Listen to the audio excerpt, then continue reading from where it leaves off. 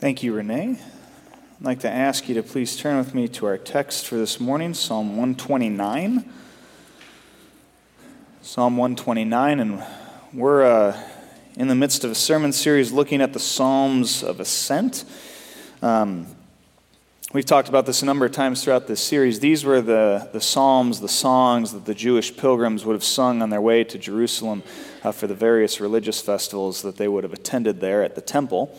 And in our own way, we're kind of on a pilgrimage as well during the season of Advent. The only difference is that instead of pilgrimaging and making our way to a capital city, we're making our way instead to the little town of Bethlehem. Instead of on our way to a temple, we're heading for a stable. And instead of going to a religious festival to celebrate and offer sacrifices, we're going to meet a Savior. And so we're going to continue this series throughout this season of Advent. So Psalm 129, this is what the psalmist wrote to God's people back then as well as to us today. They have greatly oppressed me from my youth. Let Israel say, they have greatly oppressed me from my youth, but they have not gained the victory over me. The plowman has plowed my back and made his furrows long, but the Lord is righteous. He has cut me free from the cords of the wicked. May all who hate Zion be turned back in shame. May they be like the grass of the roof which withers before it grows. The reaper is not able to fill his hands with it, nor the one who gathers fill his arms. May those who pass by not say to them, the blessing of the Lord be on you. We bless you in the name of the Lord. And this is the word of the Lord. Thanks be to God. Brothers and sisters in Jesus Christ, the song Tub Thumping by the band Chumbawamba is, in my humble opinion, one of the most obnoxious and annoying songs ever written. It's right up there with the song All Star by Smash Mouth. Both of those were late 90s hits. They're also both terrible. Those were actually my formative years, by the way, and I remember loving both of those songs back in the day, but now I can't help but remember what was going on at the time that those were the kind of songs that we liked, because they're just really bad. Anyway, even if you don't know the name of the song, you've probably heard it before. It was all over the radio in the late 90s because of its infectious, repetitive, but also incredibly irritating chorus. I get knocked down, but I get up again. You're never going to keep me down. I get knocked down, but I get up again. You're never going to keep me down. I get knocked down, but I get up again. You're never going to keep me down. One more time. I get knocked down, but I get up again. You're never going to keep me down. It's just brilliant lyricism. And the reason why I didn't sing it, by the way, is because the only thing worse than hearing that song is hearing me sing it. So, you know that song? Right, you do. Yeah. You tend to hear it these days at sporting events, during reruns of late 90s sitcoms, and on radio stations that feature late 90s music, which shouldn't be a thing, by the way, because all late 90s music is terrible, but I'm sure they're out there. Well, as bad as that song is, and I almost can't believe I'm about to say this, that chorus, I get knocked down, but I get up again, you're never going to keep me down, is actually more or less a perfect summary of this psalm that we're looking at this morning. Psalm 129. And the reason why I make that comparison is because Psalm 129 is a song of perseverance. It takes the long view. It looks at the big picture. It stands back and it takes everything into account as it weighs the challenges and difficulties that we face in life. And that's what the psalmist is doing in the opening verses of this psalm as he recounts the struggles and difficulties of the Israelites. In verses 1 through 3, he writes this: They have greatly oppressed me from my youth. Let Israel say, they have greatly oppressed me from my youth, but they have not gained the victory over me. Plowmen have plowed my back and made their furrows long. I'll suffice it to say that the psalmist isn't painting a very pretty picture here. Imagine someone, he says, so oppressed, so beaten down, so downtrodden that it's as if they're lying face down in the middle of a farm field. The enemy has hitched up a plow to a team of oxen, and he's treading back and forth, back and forth, back and forth across their back. Now, to be fair, that's something that I think is more difficult for us to relate to these days. I mean, I would say few of us have enemies like that anymore. We might have people we don't like, people who aren't nice to us, people we'd rather not know or be around or have to spend time with. But enemies?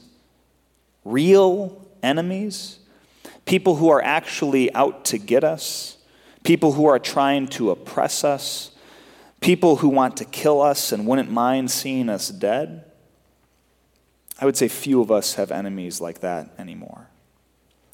But the Israelites sure did.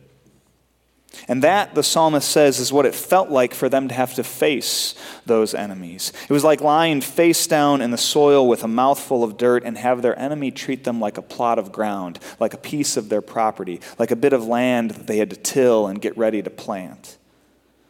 That's what it's like to have an enemy, a real enemy. Someone who oppresses you, someone who knuckles you under, someone who's trying to ruin your life and destroy you. And that's what the psalmist is trying to express here in verses 1 through 3. But then comes verse 4.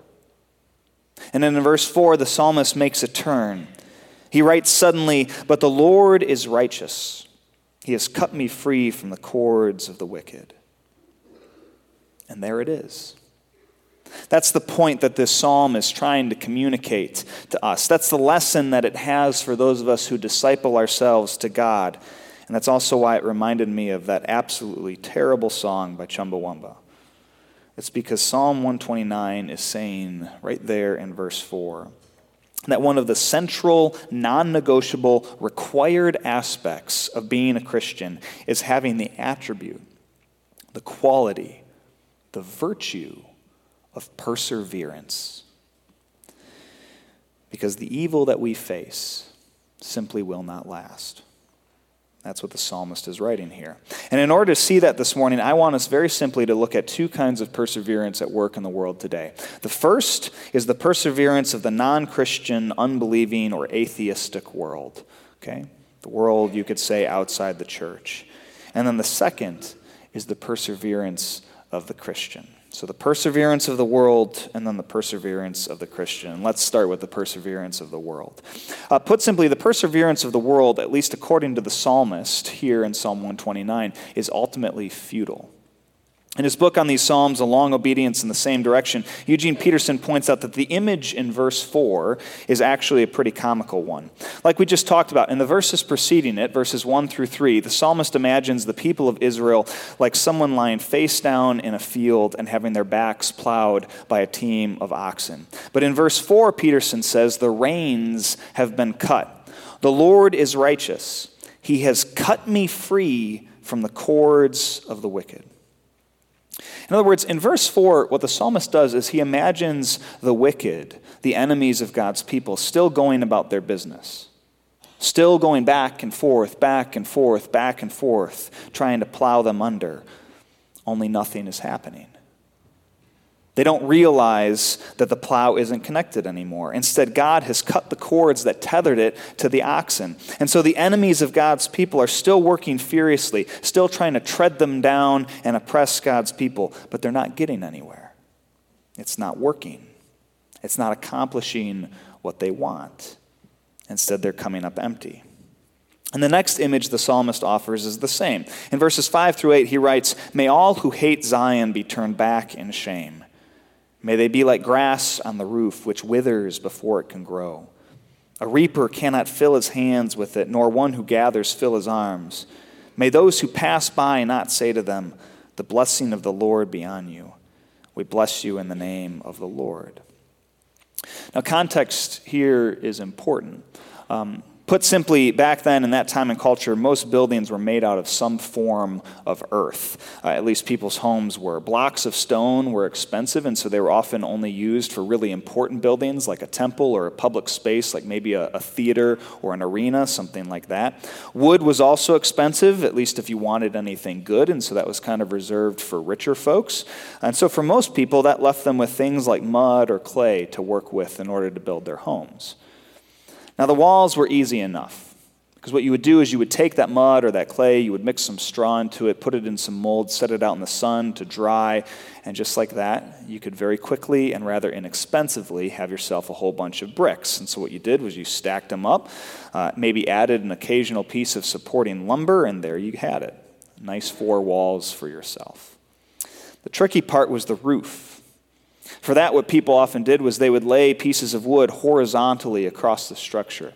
Then they would cover them with straw, and then they would take more of that mud or clay and cover the straw with that, smooth it out, let it bake in the sun, and then that was your roof. The thing is, over time, though, some of that mud or that clay, because of the wind and the rain and the elements up on that roof, it would come loose. And so you would actually end up with a very thin layer of soil up there. And as a result, things would eventually start to grow in it. Maybe a thin layer of grass, some weeds, a doomed tree or two. You could go up there and clear it all off, kind of like how you maybe have to clean your gutters occasionally these days, but you could also just leave it, because eventually the sun would probably take care of it for you. And that's because the soil up there was thin. There wasn't much of it. It was shallow. And so as a result, the plants that would grow up there didn't have much of a root system. They couldn't dig down deep and get the water or the nutrients that they needed. And so as a result, when the sun came out and beat down on them, they would wither. And that's what the psalmist says the wicked are like. They're like that growth on the top of someone's house. They're inconvenient, they're a nuisance, but they're also shallow. And so as a result, the psalmist says, they won't be there for very long. Their efforts to sabotage God or his people, they're not going to last. The psalmist's point is that it doesn't pay to oppose God. I mean, he's the creator and sustainer of the universe, after all, right? And so the psalmist is saying that oppressing his people or opposing God is actually a losing game. It's like trying to plow when the rains have been cut. It's like trying to get a good harvest on someone's roof. It's not going to happen. In the end, it's going to fail. It's not going to last. You see, the truth is that the perseverance of the world is really no perseverance at all. As Peterson writes in his book, the life of the world that is opposed or indifferent to God is barren and futile. It is plowing a field thinking that you're tramping all over God's people and cutting his purposes to ribbons, but unaware that long ago your plow was disengaged. It is naively thinking that you might get a harvest of grain from that shallow patch of dirt on a shelf of rock. The way of the world is peppered with brief enthusiasms like the grass on that half-inch of topsoil, springing up so wonderfully and without effort, but is quickly withering. The way of the world is marked by proud, God-defying purposes, unharnessed from eternity, and therefore worthless and futile. This, by the way, is why I personally try not to get all bent out of shape about how strange and weird and crazy the world has become in recent years. But simply, stuff has changed a lot the last couple of decades, at least from a Christian perspective, right?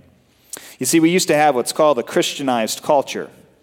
In other words, back during the early days of the church, Christians did such a good job of evangelizing and converting Western culture to the Christian faith that for a long time, centuries even, pretty much everyone in Western culture was a Christian. If you were a European or an American or even someone living in one of their colonies, it probably meant that you were a believer in Jesus Christ. And then that's the way it stayed for about 1,000 years. But it's not that way anymore, is it? Instead, we now live in what folks have started to call a post-Christian culture. What they mean by that is that it's a culture that used to be Christian, but now it's not. It used to be converted, but now it's converted to something else. It used to be on board with the Christian faith, but now it's moved on. It has a memory of what it was like to be a Christian culture, but it's just that now. It's a memory.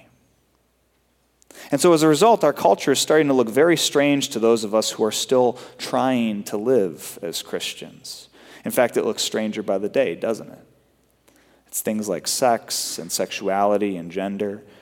It's things like politics, party platforms, and candidates' character. Ethics, morality, and how we define what's good, our sense of meaning, significance, value, and worth, and where we get that from. Even the very idea of truth itself and what can and should be known or believed. It's all up for grabs. It's all in flux. It's all in the process of being debated, disputed, and redefined. And let's be honest, that's kind of scary, right? It's unnerving, and it makes those of us who do try to hold to some standards, some absolutes, some truths in those areas, it makes us feel nervous. After all, like I said, we had a Christianized culture for about 1,000 years in Western culture. That's a long time. And so we got used to it. We got used to people thinking like us, acting like us, believing like us. And so now that they don't, it's weird and strange and scary and different. And the question becomes, what do we do now as Christians, still trying to believe in a culture that doesn't anymore? Well, the answers vary a bit. For instance, some people get angry. They rant and rave, yell and scream, and go on about the way things used to be to anyone who will listen. I'll just say I don't think that's a very effective witness for the Christian faith. Far too many people in our post-Christian culture have a mental image of Christians as a bunch of angry malcontents. You think that's attractive to them? You think it's going to win them back to the fold? You think it's going to convince them to maybe give the gospel another shot? Not the non-Christians I know. Other Christians try to fight. They try to fight the changes politically, socially, artistically, however they can. But again, I don't think that's going to work either. And I've got a whole bunch of reasons for why I say that. But the biggest one is that the momentum simply isn't in our favor anymore. This culture has changed so much to this point that the tide's just going to keep going out. We're going to keep becoming more post-Christian as a culture, not less. In the words of Flannery O'Connor, there are still a decent number of Christ-haunted places, she calls them, places that are almost haunted by Christ and have more of a memory of the Christian faith, and I actually think West Michigan is one of them. But the fact is that those are going to continue shrinking and disappearing just as they have everywhere else. And so other Christians try to hide. They try to turn the church into a fortress. They put up walls, lock the doors, and batten down the hatches in order to keep the big bad world out there out. But I don't think that's the right response either. I don't think it's the right response because as Christians we're called to be in the world as witnesses to it, even if we are not of it. And you can't do that if you try to take yourself out of the world. In fact, doing so goes against what Jesus explicitly prays for us in John chapter 17. And so what are we supposed to do in response to this changing, strange, weird, post-Christian reality we face? Well, the answer is simple. At least like many aspects of our faith, it's simple to say, it's not so simple to do. But we're called to trust God. We're called to put our hope in Him. We're called to keep living as His people, no matter how much things might fluctuate or shift or change around us. After all, the world opposed to His purposes cannot persevere. Evil will not always last. The reins of the wicked have been cut, and the grass on the roof withers. The perseverance of the world, as the psalmist puts it here, is futile. And part of being a Christian, especially now, means really, really believing that. I mean, I'll just say from personal experience, because I used to get all bent out of shape about this stuff too. I used to get angry about it. I used to want to fight and retake this culture for Christ. I mean, I still want to do that. It's just in a different way. But when you do finally trust, step back and put hope in God, when you do finally realize that the perseverance of the world is no match for God's power, what it actually does is it opens your eyes to the opportunities. It helps you see the ways forward. It helps you see how even if this culture has, by and large, lost its faith, there's an incredible harvest that's just ripe for the church to go out there and reap. I mean, this is a sermon or a lecture or something for another time, but I'll just say that I actually have incredible hope for this world and this culture. I don't think that this is the end of the Christian story here in our society. I don't think that God's done working in our culture or our country. It's going to look different. In fact, it needs to look different than maybe the ways we used to go about that. But it's not the end. Instead, it's just the beginning of the next new thing that God is doing, just like he's done all throughout history. And that's something that the Israelites knew. I mean, after all, they saw God deliver them over and over and over throughout their history. They saw him show up time and again. They saw him come through for them. As the psalmist says in verses 1 and 2, "They have greatly oppressed me from my youth. Let Israel say, they have greatly oppressed me from my youth, but they have not gained the victory over me." Why? Because the God who is opposed to oppression, the God who is opposed to evil, the God who is opposed to wickedness and to those who perpetrated against him and his people, he was on their side. The creator and sustainer of the universe was waiting in the wings. The provider of all things, their provider, was in their corner. And he's in ours too. You know, we've said this throughout this series. That doesn't mean that everything is always going to go perfectly for us as Christians. As we've made our way through these Psalms of Ascent, part of what I've come to appreciate about them is their realism. Okay, there's an earthiness to the Psalms of Ascent, a grittiness, a down-to-earth, in the midst of the fray, authenticity to them. These Psalms don't bat their eyes, turn their gaze, or smile prettily at the wrongs of the world in some attempt to paper over them and act like they don't really matter. That would be unfair and also unbiblical. But what these Psalms do encourage us to do is persevere. Come what may. Regardless of what might happen, no matter what we might deal with, Psalm 129 and the other Psalms in this sequence of ascent simply tell us to keep living like the people of God. Keep living like his disciples. And keep living like the Christians that we are. That's the long obedience that Eugene Peterson refers to in the title of his book on these Psalms. That's what Christian discipleship looks like. That's what we're called to in this way of faith that we travel. We are called to long obedience. We are called to endurance. We are called to perseverance, no matter what. And that's actually what this entire season of the church year is all about. As we've already heard this morning, this is the first Sunday of Advent. Advent literally means waiting. It's a season of expectation, a season of patience, a season of anticipation. In Advent, we wait. We wait for a Savior. We actually wait for him in two ways during Advent.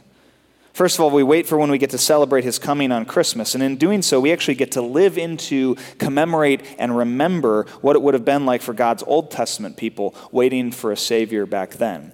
But we also wait for him in another way during Advent. We wait for him to come back. We wait for him to come again. We wait for him to come and finish everything he started the last time he was here and bring it all to completion. And in the meantime, as we wait, we persevere. And that brings us to the gospel this morning. You see, another word that Peterson uses for perseverance is a phrase he used to hear as a child growing up, stick-to-itiveness. You ever hear that? It's the sort of thing grandmas say to their grandkids, right? You have no stick-to-itiveness. Well, you know who does have stick-to-itiveness? God does. Peterson writes that God sticks with us is the reason Christians can look back over a long life, crisscrossed with cruelties, unannounced tragedies, unexpected setbacks, sufferings, disappointments, depressions. Look back across all of that and see it as a road of blessing and make a song out of what we see. They've kicked me around ever since I was young, but they could never keep me down. God sticks to his relationship. He establishes a personal relationship with us and stays with it. The central reality for Christians is the personal, unalterable, preserving commitment God makes to us. Perseverance is not the result of our determination. It is the result of God's faithfulness. We survive in the way of faith not because we have extraordinary stamina, but because God is righteous, because God sticks with us. Christian discipleship is a process of paying more and more attention to God's righteousness and less attention to our own. Finding the meaning of our own lives not by probing our moods and motives and morals, but by believing in God's will and purposes. Making a map of the faithfulness of God, not charting the rise and fall of our enthusiasms. It is out of such a reality that we acquire perseverance. And that, my friends, is also the gospel, pure and simple. That's how we learn to stick with God, to persevere with Him, to continue traveling this road of long obedience and waiting, anticipating, looking ahead to how it's all going to turn out. We learn to do that because He first did it for us. He endures. He perseveres. He sticks with us. He always has, and He always will. And so as a result, we must learn to do the same. Thanks be to God. Amen. Will you pray with me?